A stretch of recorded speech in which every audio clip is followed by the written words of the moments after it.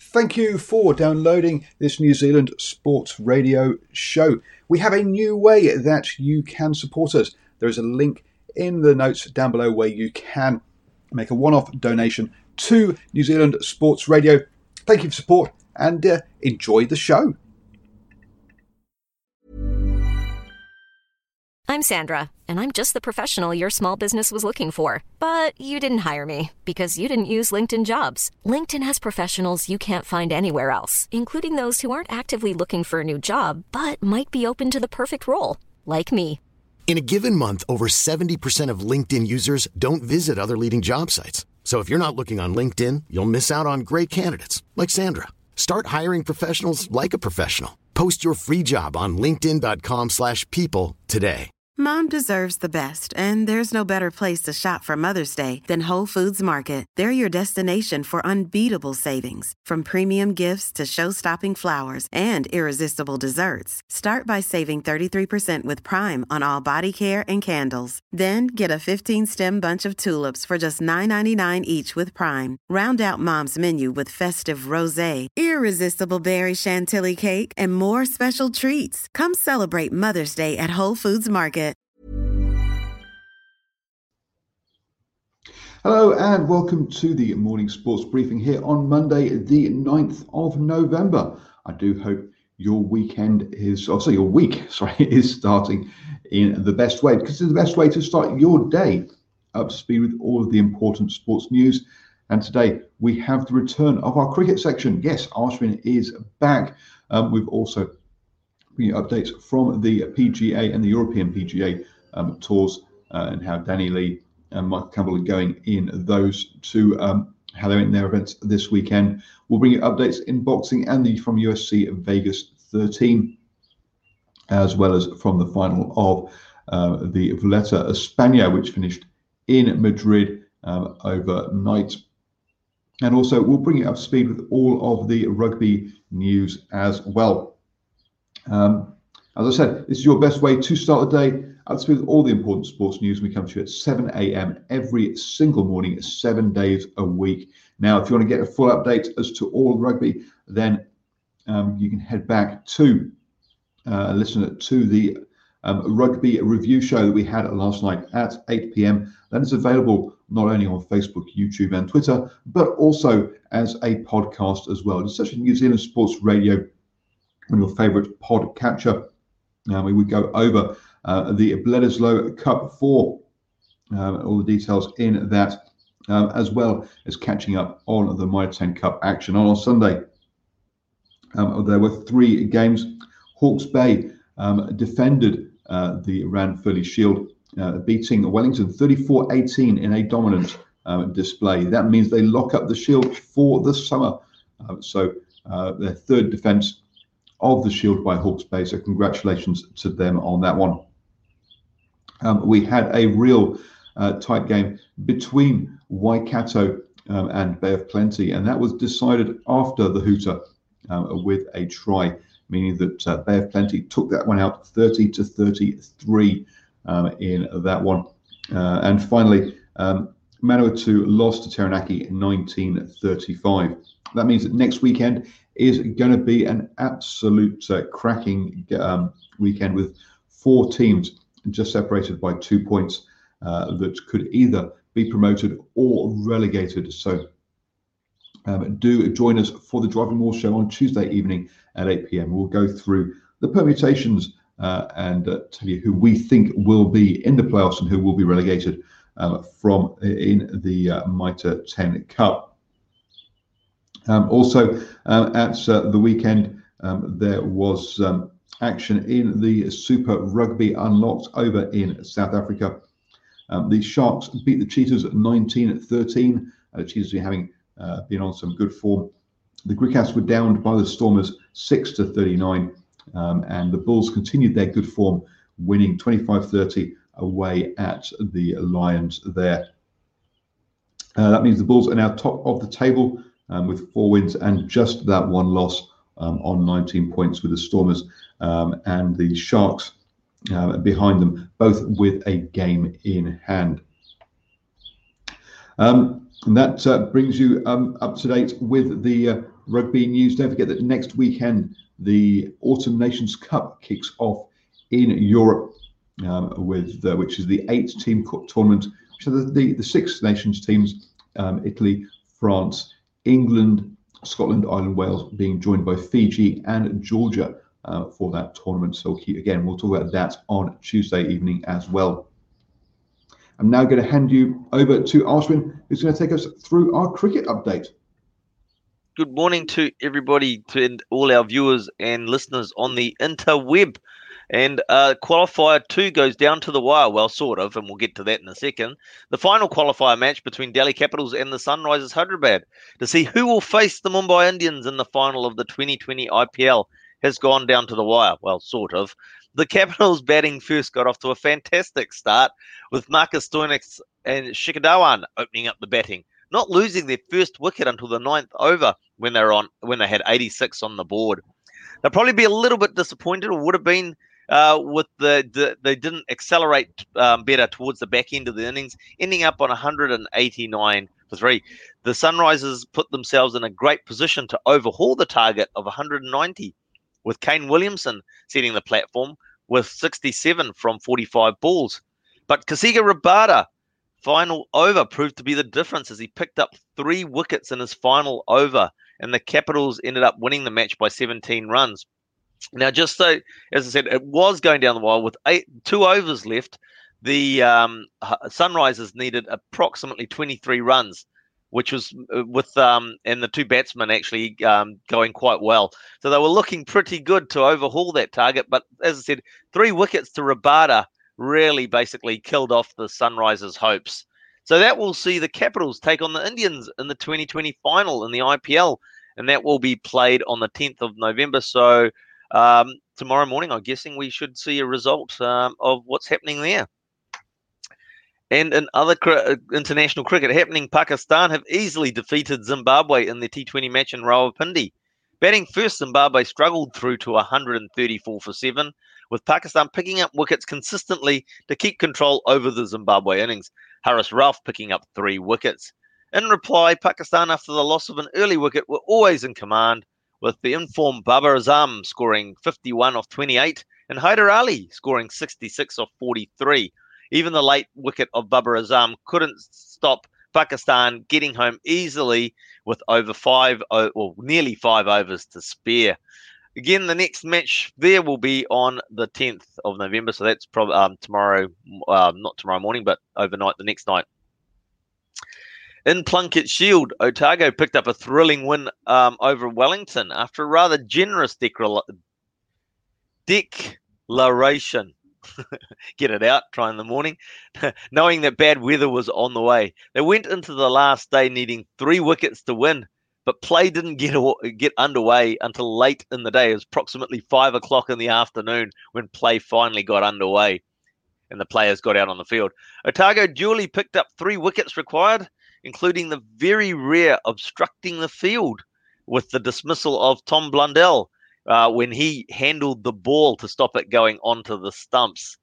And just after they picked up that 3rd wicket, the heavens opened up again, meaning Otago had just picked up the wickets in time to complete the victory. And meanwhile, in sunny Nelson, the match between Central Districts and Auckland was abandoned without a ball being bowled. And questions will need to be asked about the abundance of sun that was there, but the ground just would not dry out. So, that will be something that I think that NZC will want to look into. As I said, you'll see pictures of, if you go to Twitter, particularly on the Central District's Twitter account, and you'll see plenty of pictures with plenty of sunshine, but the ground basically too slippery to start play. And Paul, that's our cricket news for today, and we'll bring that IPL. We'll look forward to that IPL news final coming along, and we'll talk about it in Swinging from the Hip tonight at 8 p.m. Thank you very much, Ashwin. And yes, don't forget to join Swinging from the Hip at 8 p.m. this evening for your weekly cricketing fix. Moving on then and to the cycling. On the final day, which is normally a processional stage, Chris Froome was at the beginning of the stage was awarded a special trophy to commemorate his 2011 the Vuelta a España win. He finished second in that race, but last year the UCI charged Juan Jose Cobo, who finished first, with doping violations and based on abnormalities in his blood values between 2009 and 2011, and cancelled out all of his, a 3-year ineligibility for the rider. That meant that he lost or had the title stripped from him, and Chris Froome was put as the winner of that race. At the time, he had when he heard that news, he had just come around from having some major surgery after crashing last year and was in ICU. So happy day for Chris Froome, adding the 2011 Vuelta a España to his palmarès. In the 2020 race, and Primož Roglič went on to win the race overall. No dramas in that final stage, with Carapaz in second and Carthy in third place for that one. In the actual in the stage itself, it's finished with a sprint finish as usual, and as these processional stages do. And I have just gone blank as to the winner. I know that Sam Bennett came second, was pipped on the line, but I'm trying to find an update as to who pipped him on. That's it. Pascal Ackermann pipped him on the line to win the final stage there in Madrid. Normally, obviously, these final stages have big crowds, but not this year due to COVID restrictions. Moving on then into the golf and in the PGA Tour, it was the Houston Open at the weekend. Danny Lee unfortunately missed the cut for and finished on 11 over par. So he missed the cut and didn't make it into the weekend's play. Michael Campbell also missed the cut at the Cyprus Classic, which was a much reduced field. Only 19 players made the cut for the weekend's play over there in that one. This coming weekend, it is the Masters at Augusta National Golf Course. Obviously at a strange time of the year, but yes, one of the majors coming up this weekend, which all the golfers will be looking to do well in. Over in fight news, and Devin Hanley defended his WBC lightweight title behind closed doors on Saturday in Florida, beating Yuriorkis Gamboa in that one with a unanimous points decision for that one. And he is looking to take on Lopez, who holds the Teofimo Lopez, who holds the other belts in that weight division. Over in UFC Vegas UFC Vegas 13, we had light heavyweight Glover Teixeira, the 41-year-old Brazilian, beating Thiago Santos in the main event over there. And after the fight, Glover said, "Dan White man, give me that title shot. I'm an old man. I'm here. You've got to give me a shot. Either way, I'm so happy to be here." So clearly, he would love to have a title shot before he goes into retirement in that one. He had been floored by a big left hand, but recovered on the ground to produce a rear naked choke, so to win that one by submission.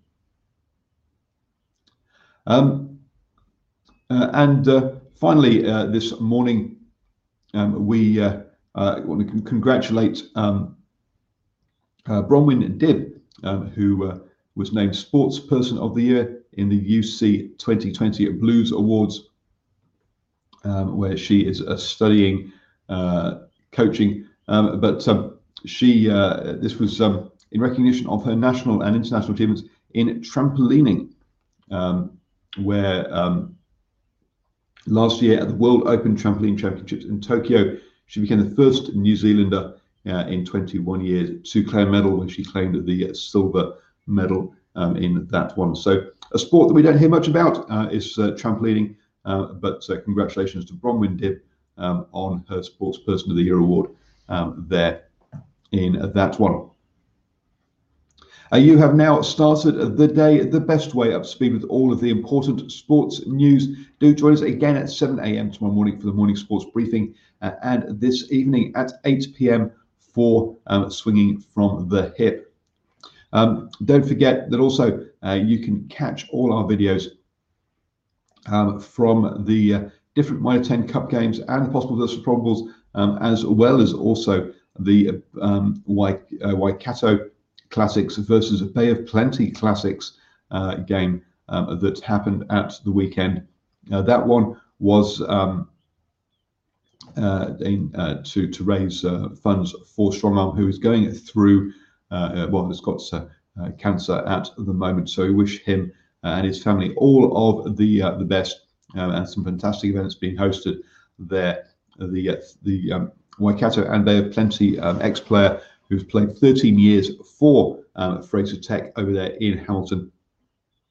And it's good to see the rugby community gathering around him and his family in his time of need. So it was good to be there and to bring you some interviews from ex All Black Sevens coach Titchens, Dwayne Sweeney, and also the organisers of those events this weekend. So check out those interviews on our Facebook page, and hope you have a wonderful start to your week, folks.